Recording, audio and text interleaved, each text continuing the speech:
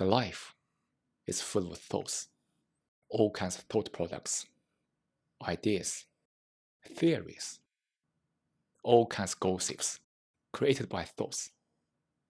Look around our life. Gossips are everywhere.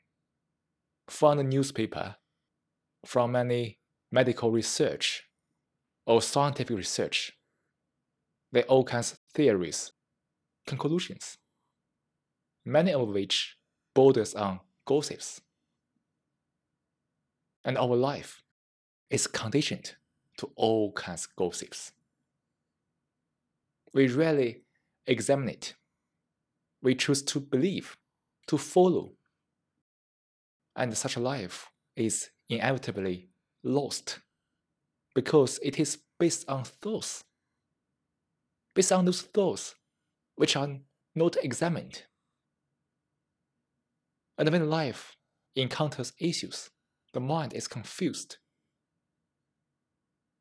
Such a mind, which is heavily conditioned, is totally confused. And such a mind asks why.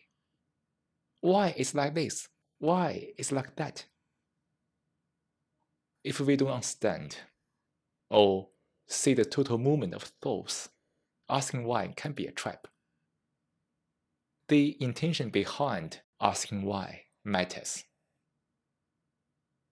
If the intention is to be confirmed, want to be told, want to know, then this asking why only triggers further consciousness activities, more thought activities, further burden the mind.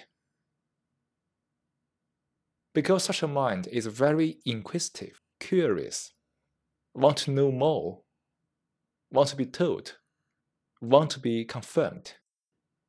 And such a mind is so easily into the gossips. The gossips bring about the pleasure of being confirmed, being told, of knowing more details.